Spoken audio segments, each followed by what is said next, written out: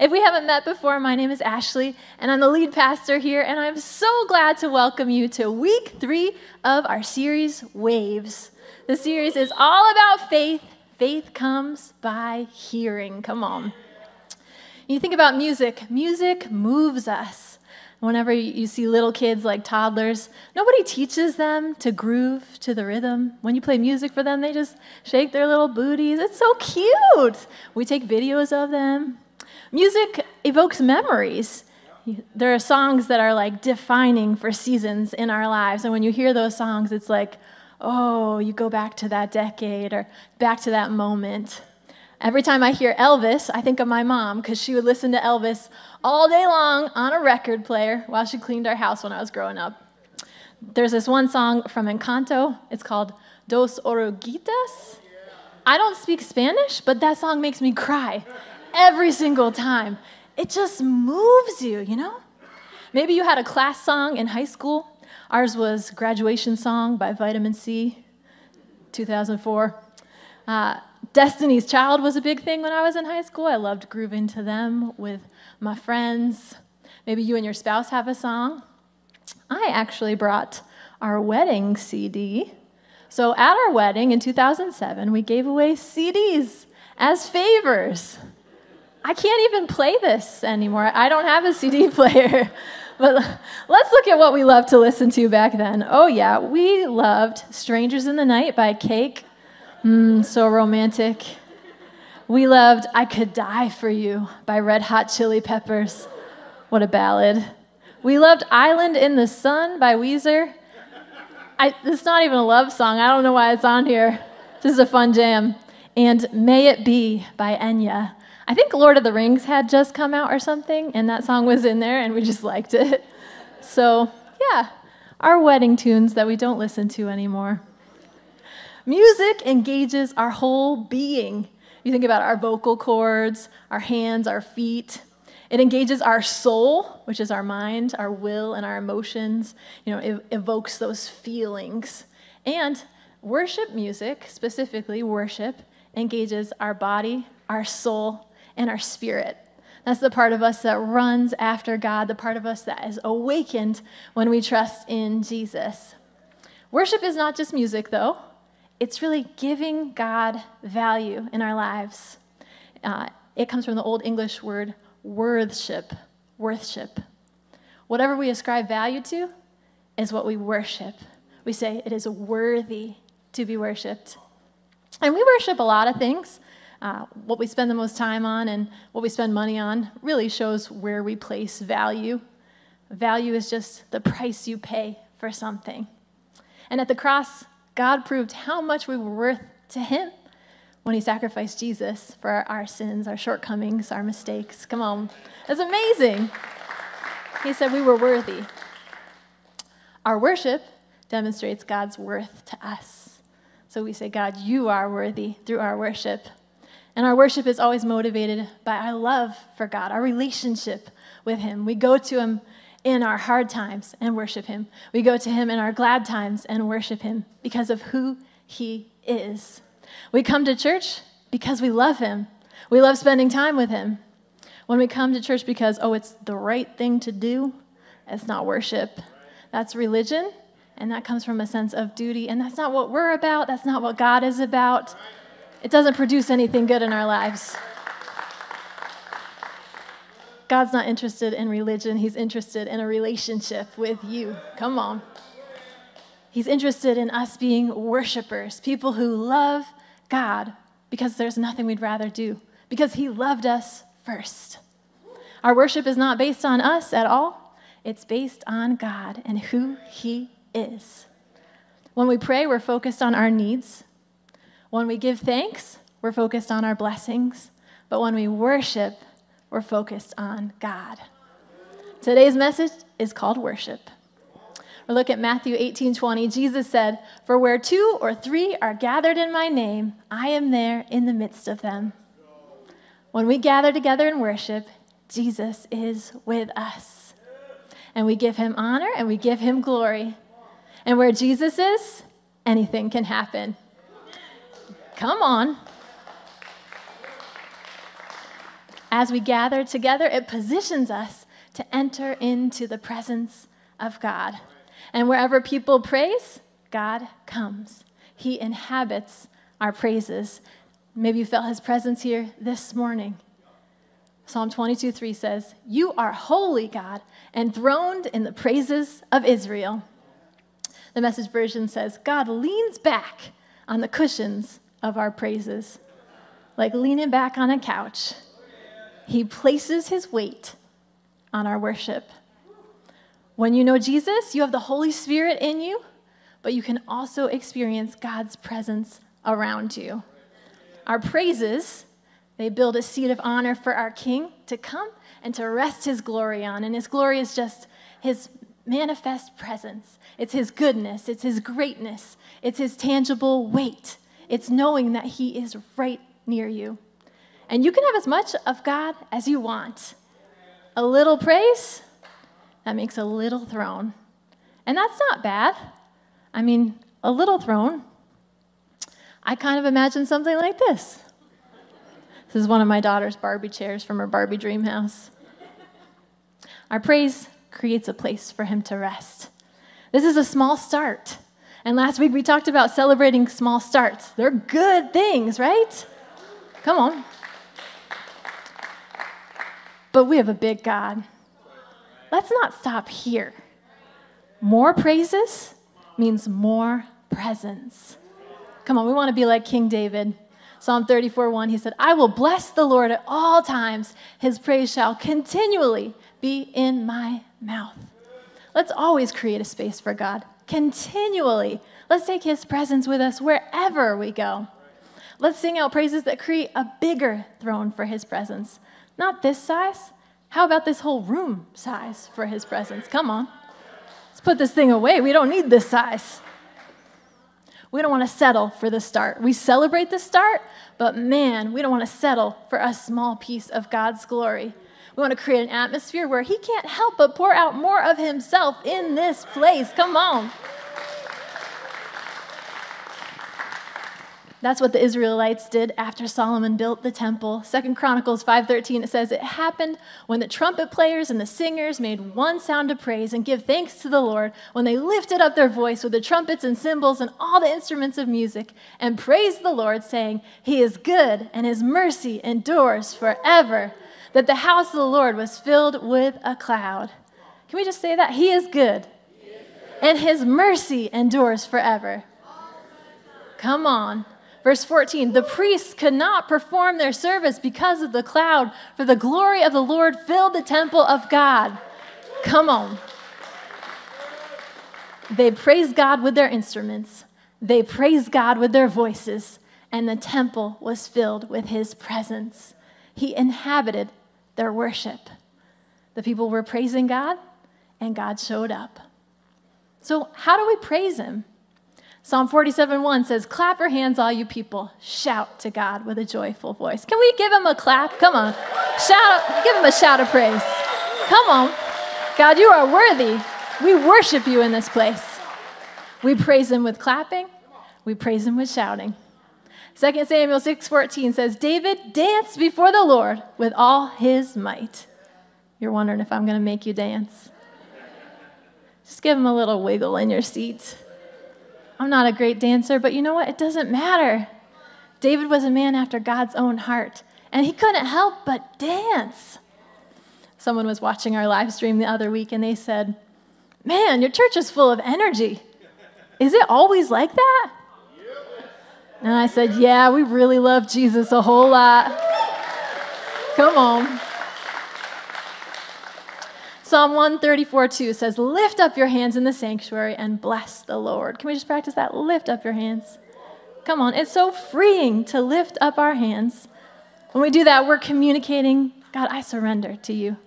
God, I yield to you." I remember thinking a while ago, man, I don't know if I can feel God's presence like other people. If you're like that, if you're thinking, I don't know if I feel him, yield to him, surrender to him. Come on. He wants to bless you. But sometimes we're just so stubborn. Yield. Kids lift up their arms to their parents like, "Mommy, Daddy, pick me up." That's what we're doing to God. and then our arms are open to receive. Psalm 95:6 says, "Come, let us worship and bow down. Let us kneel before the Lord, our Maker." Sometimes our worship isn't loud. Sometimes it's bowing, it's kneeling, simply surrendering to his presence. God is enthroned on the praises of his people. And where God is, anything is possible. Come on, healing happens in the presence of God, our healer. Salvation happens in the presence of our Savior. Provision happens in the presence of God, our provider. Peace happens in the presence of God, our peace. He sets the captives free. He speaks to us. Prayers are answered in his presence. Anything is possible when God is in the house. Come on. And his presence comes when his people praise him. Paul and Silas experienced God in prison. They were going from city to city. They were preaching, talking about Jesus. Many people were getting saved. And there was this one girl who kept following them around. She was a slave girl. And the Bible says she was possessed by a demon. And so she kept saying, "These guys know Jesus, and they're telling you about him." And she followed him around for a few days. And finally, the Bible says, Paul got annoyed with her. Says he was annoyed. And he said, "Demon, leave her." And she was healed. But her employers were not very happy about that because, she was making them lots of money predicting things. And so they had him sent to jail. Before we get to that part, I want to ask you, why didn't Paul just heal her on day one? He saw she had a demon. Why didn't he heal her? It doesn't tell us, but I do know that Jesus asked people, "Do you want to be healed?" Right. Sometimes we make an identity out of our pain. We make an identity out of letting the enemy steal from us. We get stuck in our comfortability. We say, "I'm used to my demons." We get comfortable with fear and stress and worry, and we stop believing for healing. And we say, "That's just who I am." But anything that steals from you is not from God. Come on. So Paul heals her, and her masters are furious, and they have him beaten and thrown in jail. Verse 25, at midnight, Paul and Silas were praying and singing hymns to God, and the prisoners were listening to them. So Paul and Silas, they had a bad day. They cast this demon out, and then all the people beat them. They're in a lot of pain.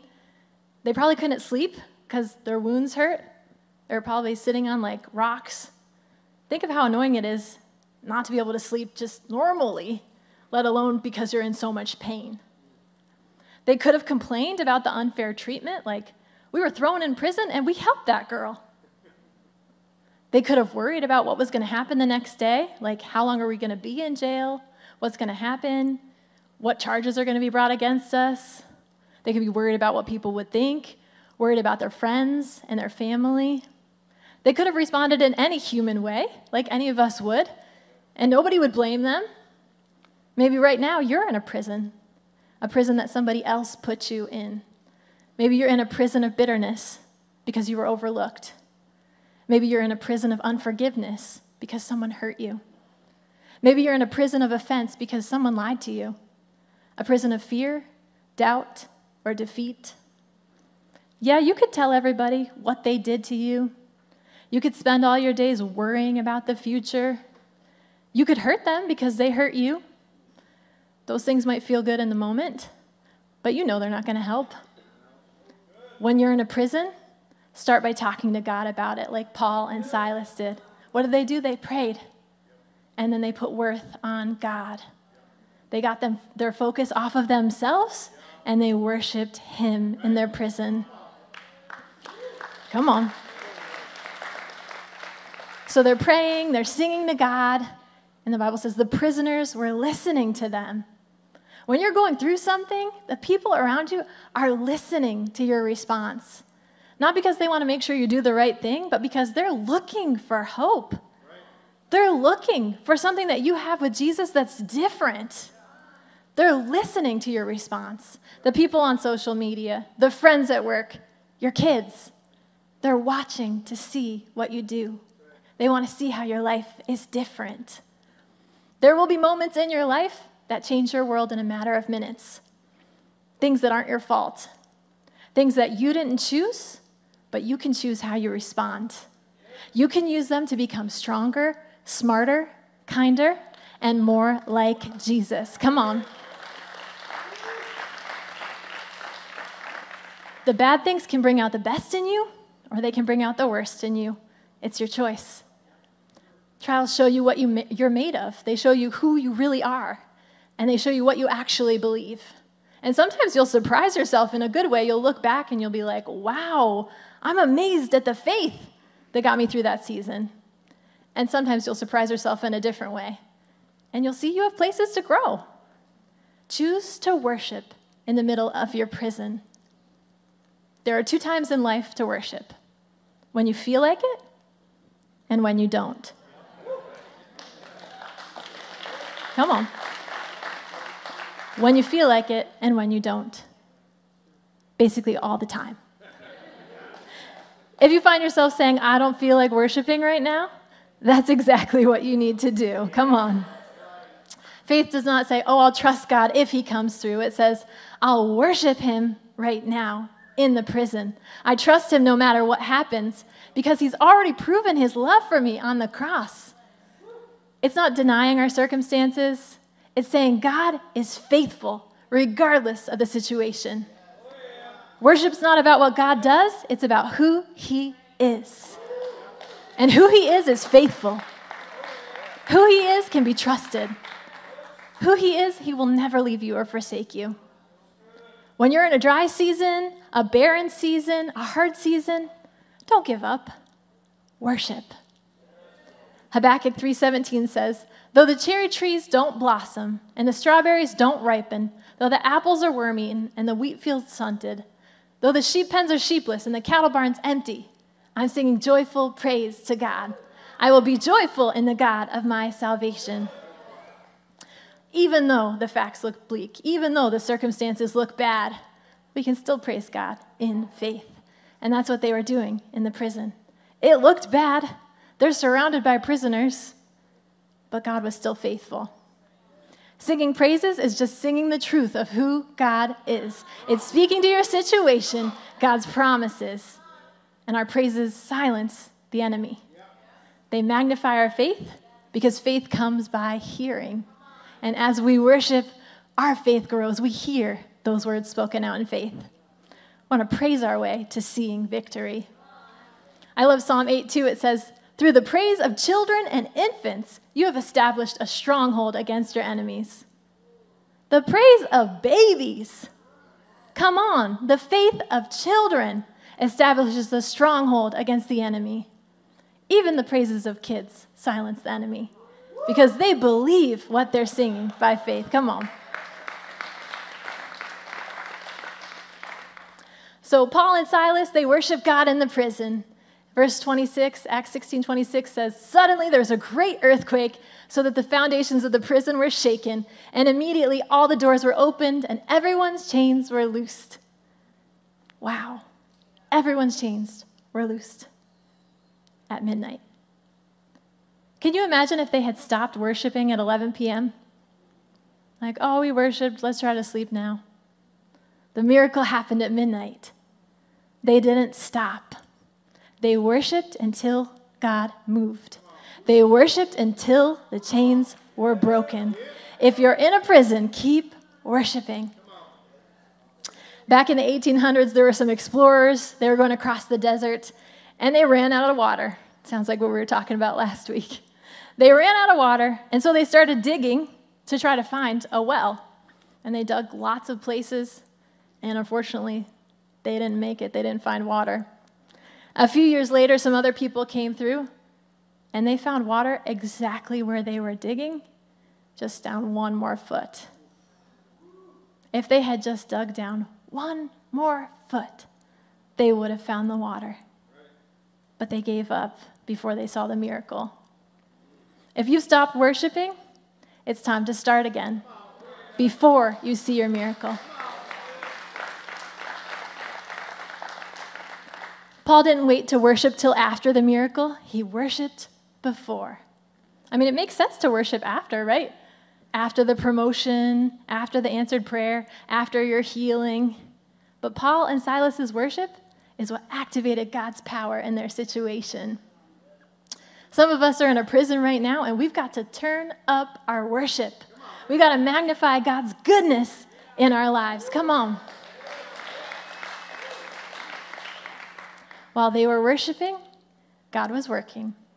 God provided the miracle. Worship broke the chains. And not just Paul and Silas's.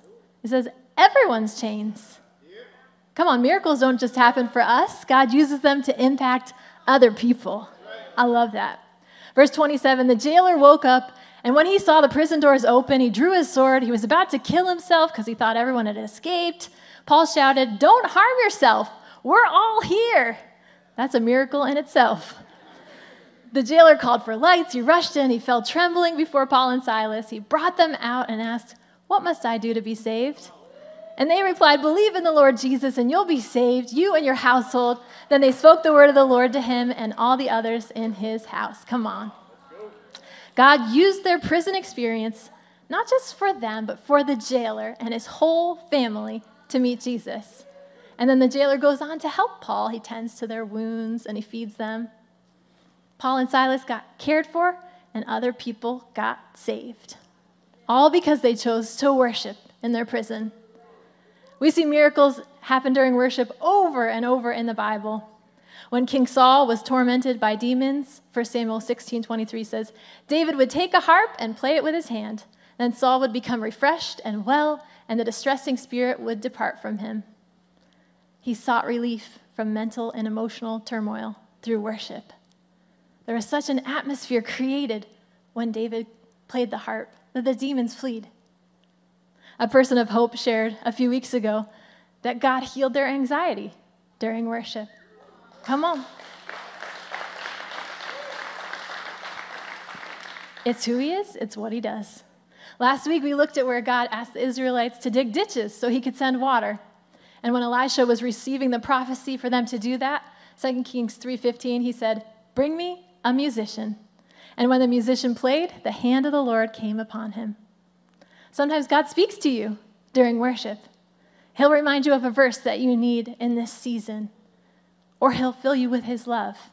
You'll feel his comfort. You'll feel his peace. You'll feel his presence. God provides during worship. 2 Kings 3:20. It happened in the morning when the grain offering was offered, which means when people were worshiping God, suddenly water came by the way of Edom and the land was filled with water. They needed water. God brought the water when they were worshiping. Like Waymaker that we sang earlier, he never stops working. While we're worshiping, he's working. When Jericho stood between the Israelites and the promised land, Joshua 6:20, the priests blew the trumpets. When the people heard the blast, they gave a shout. The wall fell at once. Strongholds are broken through worship. We're going to close today by looking at King Jehoshaphat and the tribe of Judah. Judah means praise. So these guys, they heard that 3 foreign kings were going to be coming against them to wage war. And the king ordered the whole nation to fast. And they gathered together at the temple to seek the Lord. 2 Chronicles 20:12 says, "We have no power to face this vast army that's attacking us. We don't know what to do, but our eyes are on you." So they've got these enemies coming against them. They're like, we need to ask God about it because we have no idea what to do. We have no power. We don't know what to do, but you do, God. So simple. Sometimes we think our prayers need to be elaborate. We can just say to God what we're thinking. Say something, say anything. Pray when you're in the prison. Just talk to him. Verse 15, "Listen, King Jehoshaphat, and all who live in Judah and Jerusalem. This is what the Lord says. Don't be afraid or discouraged because of this vast army, for the battle is not yours, but God's." The battle is not yours, but God. Whatever you're facing right now, man, he cares about it way more than you care about it. Verse 18, Jehoshaphat bowed down with his face to the ground, and all the people of Judah and Jerusalem fell down in worship before the Lord. Then some Levites from the Kohathites and Korahites stood up and praised the Lord, the God of Israel, with a loud voice. The battle's not yours anyway. It's God. He's your defender. His name is at stake. And they responded by bowing, worshiping, and praising him with a loud voice. Verse 21, after consulting the people, Jehoshaphat appointed men to sing to the Lord and to praise him for the splendor of his holiness as they went out at the head of the army, saying, "Give thanks to the Lord, for his love endures forever." I love this so much. The king got all the worship leaders together, and he put them at the front of the army. They didn't have weapons. Their weapon was their worship. They're marching in front, praising God, saying, "Give thanks to the Lord. He's good. His love endures forever." Their battle strategy was to worship first. Man, I think that's brilliant. Because what did we learn earlier? God inhabits the praises of his people. And they were creating a space for God to move. Not just a little Barbie chair space. Praises first and in the front of the army for God to inhabit. A big space for God between them and the other army.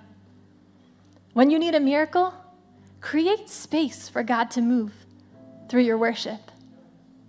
Worship first. When you're in a prison, worship first. When you have a problem, worship first. 2 Chronicles 20, verse 22. As they began to sing and praise, the Lord sent ambushes against the men of Ammon and Moab and Mount Seir, who were invading Judah, and they were defeated. When the men of Judah came to the place that overlooks the desert and looked toward the vast army, they saw only dead bodies lying on the ground. No one had escaped. The war was won while they were worshiping.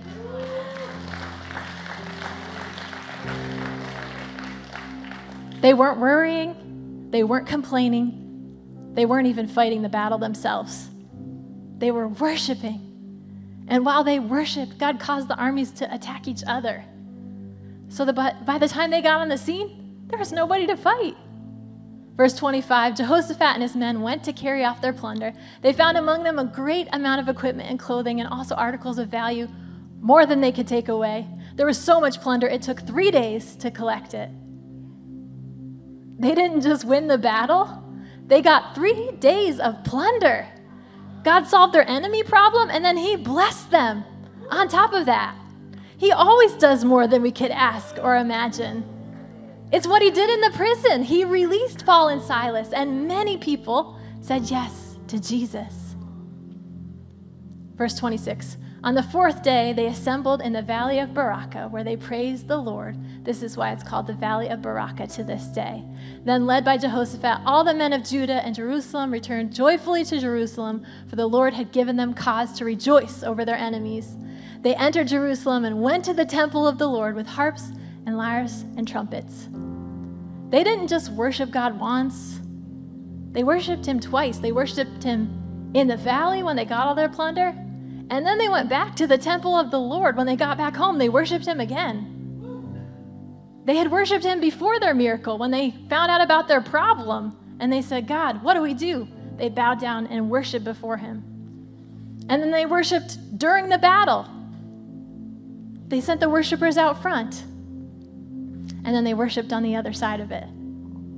They basically worshiped always. When you're discouraged, confused, or feeling defeated, when you're lonely or feeling sad, worship God. When you're happy, encouraged, thriving, and feeling blessed, praise God. Philippians 4:4 says, "Rejoice in the Lord always." I'll say it again, rejoice. Speak of his goodness all the time. Praise isn't just reserved for Sundays at church. You can worship in your car. You can worship at the office, singing a song under your breath. You can worship at the grocery store, humming something to God, talking to him. My kids and I, we love to worship in the car together. They like to listen to Baby T-Rex, and then we listen to some worship songs, whatever we sang at Hope Church that Sunday. We worship together as a family. This week, create a space. Create a throne for God's presence in your life through worship. And not just on your own. Ephesians 5:19 says, "Drink deeply of God's Spirit. Speak to one another with psalms and hymns and spiritual songs. Sing and offer praises in your hearts to the Lord. There's so much power where many are gathered. Jesus is in their midst. And that's why Sundays are so important. God is here in this place. And in his presence, there is fullness of joy. There's joy in this place. In his presence, there is peace. Peace is here right now. There's expectation. Faith rises and miracles happen because God fulfills his promises. We worship him because he's worthy, and we love him because he loved us first. Not because we have to. That's religion. We worship him because we get to. Because while we were still enemies of God, while we were still dead in our sins and our shortcomings and all the things that kept us separated from him, Jesus died for us so that we could have a relationship with God, a relationship that we were created for. And all we do is choose to receive that gift by believing in Jesus. We believe in our hearts and we declare it with our mouths, and he makes us a brand new creation.